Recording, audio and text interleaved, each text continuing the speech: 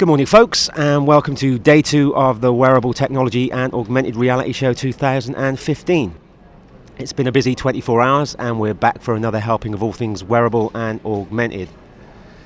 It's currently about 8:50 a.m, and I don't know about you, but I'm on my first cup of coffee of the day, feeling not too shabby for someone low on sleep and high on adrenaline. And talking about feelings is particularly apt this morning, because I'm fortunate to be joined by someone from the emotions company, that company being Sensum. And that someone being Gawain Morrison, the CEO and Co-Founder. Good morning, Gawain. Thank you so much for joining me for an early morning chat. How are you feeling this morning, sir? Fairly lively, considering. All good. I'd like to start, Gawain, if I could, by asking the obvious question, and this is one of the questions that everybody will ask you. Please, could you give the listeners a brief introduction to yourself, to the company, and to the work that you do at Sensum? Yeah, of course. So I'm Gawain Morrison. I'm CEO and Co-Founder, as you've already stated, of Sensum. And Sensum is a software platform for consolidating data from wearable tech. And then we contextualize that with audio, video, geolocation. And it gives, when you look at it from a market research point of view, it gives you a full 360 view of how a person is feeling, what they're looking at, what they're engaging with. And from an interactive event side of things, and it gives you completely hyper-personal experiences so that you can develop emotional and biometric feedback for events and cool things. It sounds fascinating. I mean, you just described Sensum as a software platform and talked about how it measures emotional response. You've also used the phrase hyper-personalised on a couple of occasions when I've heard you speak. You're talking about providing insights into audience engagement. And I know that you're an advocate for a deeply useful role for biometric data, basically in aiding our ability to understand ourselves and the states and feelings that we inhabit. And the first thing that strikes me is how vast and diverse the area of biometric measurement is. Now, recently you worked with a guy called Sam Crossman, who was a volcano diver descending into a live volcano. Pretty crazy. And you overlaid the biometric data that he was generating via a GoPro. Yep. And he was able to capture footage and then basically add to the emotional experience. I'm interested in, firstly, how did that project come about, and what lessons were you able to draw from such an intense kind of experience? Yeah, so we have strategic partners called Wearable World. We went through an accelerator with them back in San Francisco in September last year. And they had met Sam, and he was looking at some sort of solutions to be able to take with on his latest expedition. And we got introduced, got talking, and we thought it was incredible, and said, "Yep, we're in. We'll have a go at that, Sam. You're a nut job, but yep, we're there." And it was fantastic. He embraced it. He learnt it very quickly. Not that it's a complex thing, but we discussed what were the best scenarios, because there he was. Well, he was basically going to properly rock climb down inside a volcano, put his suit on, and then go and stand at the edge of this incredible crater that is alive and bubbling. And if you look at the footage, it is rather humbling at the sheer scale of it. It's incredible. It is nuts. We were worried. We didn't want to cause him to have any problems through this. It was tough enough. The actual advice he was getting from the people that were mapping out what he should be doing were saying, you probably shouldn't be wearing these sensors. You've got enough to concentrate on. And he was adamant that he wanted to do it because it was going to add an extra layer of insight to a place that fewer people have walked on than on the moon. And all credit to him, he did it, and it was extraordinary, because the things we were worried about were the sheer heat he was going to experience. Could the sensors handle it? Nobody even knew. Were we going to get this variability? Where was a baseline likely to be? Were we already going to hit 100% and everything? Was it just going to be dripping inside his suit? And everything worked absolutely perfectly. It was great. The issues that we had to overcome were things like, what do you do with comms when you're looking at this kind of thing? Well, at least it was just pairing to a device. It's all Bluetooth comms, so you can do local capture and then retrospective upload, but you have to hope that it's all recording, because you got no means of double checking it. There's all sorts of parts to that we weren't really sure of, but it taught us a lot in terms of extreme circumstances. Things we'd probably look at doing is, if we were looking at skin conductance, we'd try and measure it somewhere other than the hand next time, obviously. But we still got really solid data. In some places it was noisy, as you would expect. Yeah, I'd be happy to work with him again and go and see where else we can do this kind of thing. He's a pretty extreme fella to do that. That takes a very specific type of personality to descend into a live volcano. I mean, metaphorically, yeah. Literally, I'm not so sure. Gawain, I know you've used the phrase the physiology age. I heard you use that. That struck me as a very interesting coupling of two words to describe the biometric era, if you will, that we're entering. You're involved in sort of pushing forward ways in which brands can gain much deeper insights into consumers, into their feelings and their behaviours. How do you see this kind of commercial biometric measurement being beneficial, and in what ways might it improve what brands are able to do for us and what they can create for us? Generally, the acceptance of language is going about the place in all sorts of advertising, marketing, brand, literature, and media is largely about emotions and behaviours. It is an understanding and awareness now that emotions and behaviours are driving a large proportion of our purchase habits, our decision making. But that's not just for product, it's not just for retail. I mean, it's across the board. We're emotional beings. It's every single part of us. The industries outside of health and fitness that have grasped this space faster than most are the retailers and the large FMCG brands. They're obviously, and drinks as well. They're obviously looking at shifting volume units. They're interested in a different relationship with social.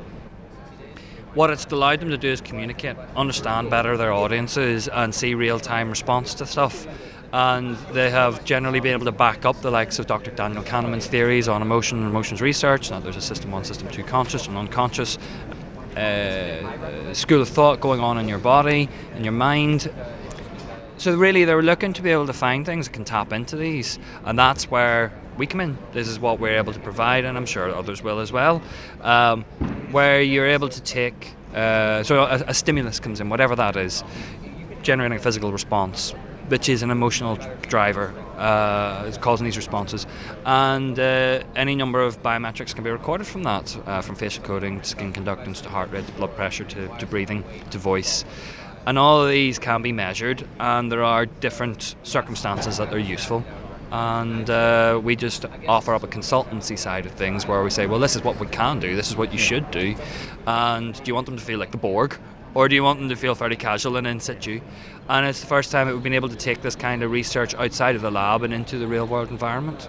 What sort of response have you been getting from the brands to what you're doing? Because what occurs to me about the kind of tech that you're offering is it basically eliminates a certain kind of social masking that goes on, where psychologically as beings we often tend to give responses that we think are acceptable, or we give responses based on something other than how we actually are feeling about it. And there are a number of reasons for that. I would assume that because you're measuring unconscious responses as well as conscious responses, there's occasionally some disparity between what people say in market research and what they are actually feeling. Is that the case? Yeah, absolutely. I mean, there are several different strands to that. I mean, there's arguments to say that your social being is not your real being. You know, you're the gay unicorn dancing about the internet rather than the bloke that's walking down the street. You know, so there's a disparity in the first instance. If you're in a market research focus group, you're possibly going to go with the strongest voice in the room, or exactly what you said, you're going to go with something that is, well, they're paying me to come and have a comment about this drink, so I better speak highly of it, and that's me. Take my 50 quid and I'm away again. So there's those things you gotta bear in mind, and you're right. The unconscious layer does provide an insight into this. It's a different world. And disparity is actually just as interesting as the coming together of both of those conscious and unconscious streams, because then you can start to really get an understanding of what the lie is. What do you think's pushing the buttons for them to go that way? And statistically, when you start to look at the responses, you can start to think, okay, I get it. I get why you're doing that. You don't want to be seen to be a fast car lover when actually you're projecting a tree hugger image. You know, those are the things you can start to see, and maybe you just appreciate good engineering. It's okay to say it. My next question would be basically related to the intersection between measurement and analysis. I mean, there's a kind of unique feedback cycle happening that's allowing both the measured and the measurer to gain access to data. there are also obviously potentially ethical and legal issues about what's happening between those two parties. I'm interested in getting your take on how you see better experiences being managed through that relationship. Mm-hmm. Tricky, to be brutally honest with you. The way we talk to all clients and to people who are taking part in this, mostly because it's under the banner of market research, is you're entering into a contract of passing over opinion anyway. These are always anonymised, so the data is statistically relevant to a demographic. Good morning, ladies and gentlemen. The Wearable Technology Show is now open. Have a great day. So in case you didn't believe we were here, folks. Live. So yeah, I mean the contract is in place. It is a transaction between an individual being paid to provide information and the market researcher on behalf of the brand or the brand insights team. So those things are already there. It's more about being transparent about what exactly this is doing. What are we actually measuring? What does it mean? And we recommend to clients that they provide some feedback to the individuals. It's not just take it and run. It's okay, so this is what we're doing, this is what's going to come out the other side of it, and this is what we'll all collectively learn from it because it's a new space. Yeah. That expands massively when you get into wearable technology going mass scale, because there's a point that we'll reach where actually a market research company potentially won't be necessary for the testing side of it. That will still be required to do the analysis to assist in understanding and interpret data, to be able to bring their substantial knowledge to the table on it, to be able to analyse and provide insights to it. But the capturing side of it will now go scale. You know, we're already seeing it with webcam and online surveys and mobile surveys. When you introduce the wearable technology, all that does is open it up to mass scale. But there's where we then need the ethical frameworks in place, the legislative side of this, which allows people to feel comfortable in passing over that data safely, and then how it's used to be passed back safely. And that contract needs to be in existence on a global scale. That to me is part of the crux of where this is going, because you're looking at, as you say, a contract between consumers and providers of goods and services and media. What occurs to me is advertisers already know a lot about us because they spend a lot of time testing. Obviously, in the future, they will know a lot more. They will know things that we don't know about ourselves. There's obviously a lot of power to influence in that, and a lot of power to engage. You can't just see it one way. I mean, I am interested, though, what dangers do you see in allowing that level of commercial insight into our behaviour, and what steps do we need to take in order to ensure that this develops in a way which is beneficial for all parties? It's interesting. I take what's happening with social as actually a very good map to see how this is moving forward. Brands are terrified of a single bad tweet, and they will jump on it and they'll respond to it and they'll send a free case of whatever to the person to say, I'm very sorry about that, I hope you don't have a problem with that again, if there's a problem. So there's huge paranoia, but also a framework that's already been put into place by companies that genuinely want to get better. They obviously want to sell more, so they're going to look after their customer base better. It's not just going to be lose them and disappear, because they can be got to, they can be found, all of this framework is being put in place. So I think actually, in talking to them, they're all super aware of this issue. They don't want to get it wrong. They don't want to offend their customer base, and they would like to take small steps into it. So I think those that are pushing the boundaries in this space and that are embracing it are doing it very much in the research space. They're saying, hey, this is R&D. You know, we'll do a pilot and we'll trial it and see where it goes, and do it in very small, low key, doing small publication pieces in industry press. They say, hey, we're doing this, but it's not common knowledge. I mean, I was talking to guys recently about the whole debacle and the press noise around the Tesco's thing using facial coding on the forecourts. But actually that wasn't really facial coding. What it was just checking whether you're a bloke or a lady and a rough age, and then maybe you'll have some advertising sent at you. I mean, I agree very much with what you're saying. I think concerns are overblown because it's new, and also because potential benefits are not yet in the mass market, so to speak. what occurs to me, and this is kind of off the top of my head, just appraising, as a consumer, what you guys are doing, is it's not just experiential marketing, it's experiential entertainment, it's tailoring experiences based on the feedback that you derived. I mean, even producing a season of a television show. If you're getting real-time feedback, via some sort of social network that's connected to your program, your ability to tailor what happens, to match the audience's unconscious sort of feelings and expectations, your ability to look at narrative pacing, to look at the individual beats of a drama, to look at elements of emotional response that create really high levels of engagement and also potentially even alter the kinds of stories that you tell. That's just one example that occurs to me. I mean, I heard you mention music. I know you've done work with graphing sort of like emotional responses to music, and you're at a very early stage of this technology, so ultimately the kinds of experiences that might be possible, it seems to me, are experiences that we've not even thought about yet. Could you speak to that? Yeah, absolutely. So there's a guy called Peter Molyneux, head creative for the Fable game series, and he did a speech when the year we were doing our emotional response horror film.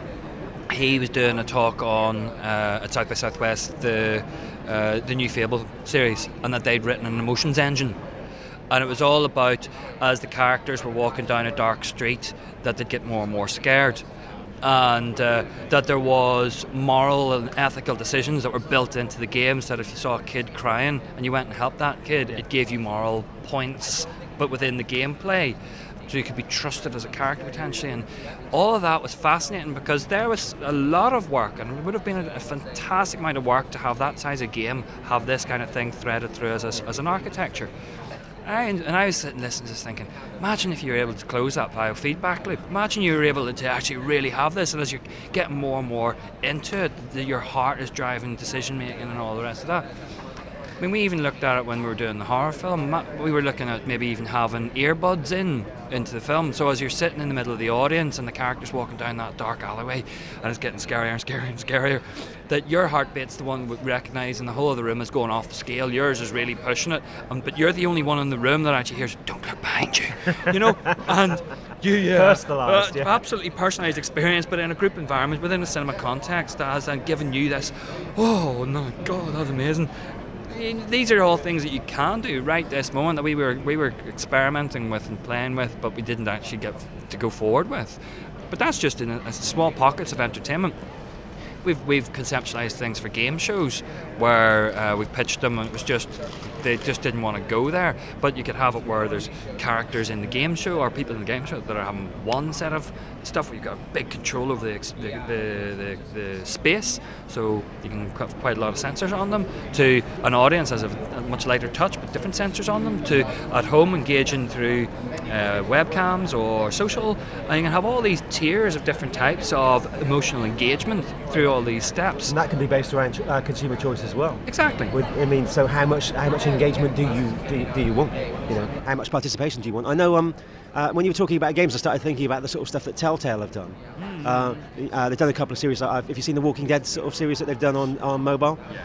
Very manipulative. It's using a small child, and brutally kind of manipulating your emotions based around the journey of this child. But that strikes me as a kind of like a first foray into really playing with narrative choice and playing with emotional consequence and the audience's expectations and what we bring as people to the game. Our unconscious, if you will, the way that we lead ourselves to make choices based on our own moral framework, or I'm going to do this, I'm going to kill that person, I'm not going to kill that person, and the kind of engines that you're looking at, definitely things that could augment and enhance those types of experiences. I can see that, and there's an enormous amount that can be done there. Gawain, my final question's really based around the future. I'd like to get a sense of what you think the future of wearable biometric sensing looks like. Where's this technology going to take us, and what changes do you see it bring? Ooh, the old futures question. It's a killer. Commit yourself. Yeah, step up. Well, inevitably, it's going to get closer to the skin, it's going to get more invisible. It's the stuff that you see everywhere being talked about anyway. It will inevitably go that way, because at the moment the major problem is it isn't touching the skin long enough, often enough, or continuously in the forms that we've got on a large scale, unless you're at the sort of professional end of medical or high sports data capture. So from a commercial point of view, they're just not there. But they will get better, and they'll get smaller, and they'll get more hidden, and they'll be swallowable, or they'll be wearable, or they'll be contact lenses, or they'll be earbuds in your sports, or whatever those things happen to be. They'll just get more suited to the things that we already wear and use day in, day out. As to what we do with them, I don't think anybody actually knows, because this, and it's a bit of a cop-out. I get that. But I was in a panel yesterday on health, and there was the same question was asked, and they said, oh, well, by 2025 we'll probably be in a place where there's a bit more acceptance. But there will have been a lot of trial and error, but there'll be a small increment movement. Now, I think of everything from sort of high-end sports and medical being right at the far left, where it's high granularity of data required because somebody's making a life or death decision, or you're looking for that final 0.01% that's going to get you the Olympic gold, whatever. So it's high granularity of data, and it's complex data, and it's all sorts. Through to, I'm sitting playing Halo. I don't need anything other than roughly, it could be an algorithm filling in the blanks when it jumps off the skin and coming back. So you've got this full spread of confidence levels in that I think this is where the wearable sector is going, because the iWatch is touting itself as being the premium, whereas you've got other watches that are out that have been out for a good while that probably won't do much different, but there's an expectation in it, then there's a confidence level in the data, and so there I think the markets will drive their own explosions in demand and we'll come back around to ergonomics and aesthetics. What's the nicest looking one and what's the cheapest one? You touched on something very briefly there. You kind of skimmed over it, which sparked a thought in my head. We've talked quite a lot about the work you're doing with brands, with consumers, what consumers' expectations of biometrics might be, and the kinds of experiences that might be possible. But you did just briefly skim through something that sparked a thought in my head, which was how professionals, particular kind of environments, could come to rely on this information to guide their own responses, to guide and measure their own performance. There are jobs where performance and state and it's crucial. The first thing that popped into my head was like, well, how useful would this be to a surgeon, for example, who works in an exceptionally high stress environment, to know where those peak moments are, what kinds of states produce that, what kind of physiological states bring about that peak performance. If you're measuring that over a large organisation, over time it might be possible to see where and when certain mistakes are made, because physiologically people are tired, at what level those stress patterns happen and emerge, and that's just a tiny sort of example that popped into my head. So, I think the work you're doing is fascinating. It's potentially very important as well. Because we're doing new things with data at this point, and we're commoditizing the human body, and that's kind of frightening in its own way, as well as potentially very liberating. But it's also an exceptionally interesting area. Gawain, it's been a fascinating wake-up call this morning chatting to you, and my eyes are barely open. I haven't consumed all my coffee, but I've really enjoyed listening to you. As I said, I think the work you're doing is likely to grow in importance as we progress further into this new age of wearable computing. And I'll watch what you do in the future with a great deal of interest. Thanks for taking time out of your schedule to talk to me today. No, it was a pleasure, John. Thanks very much.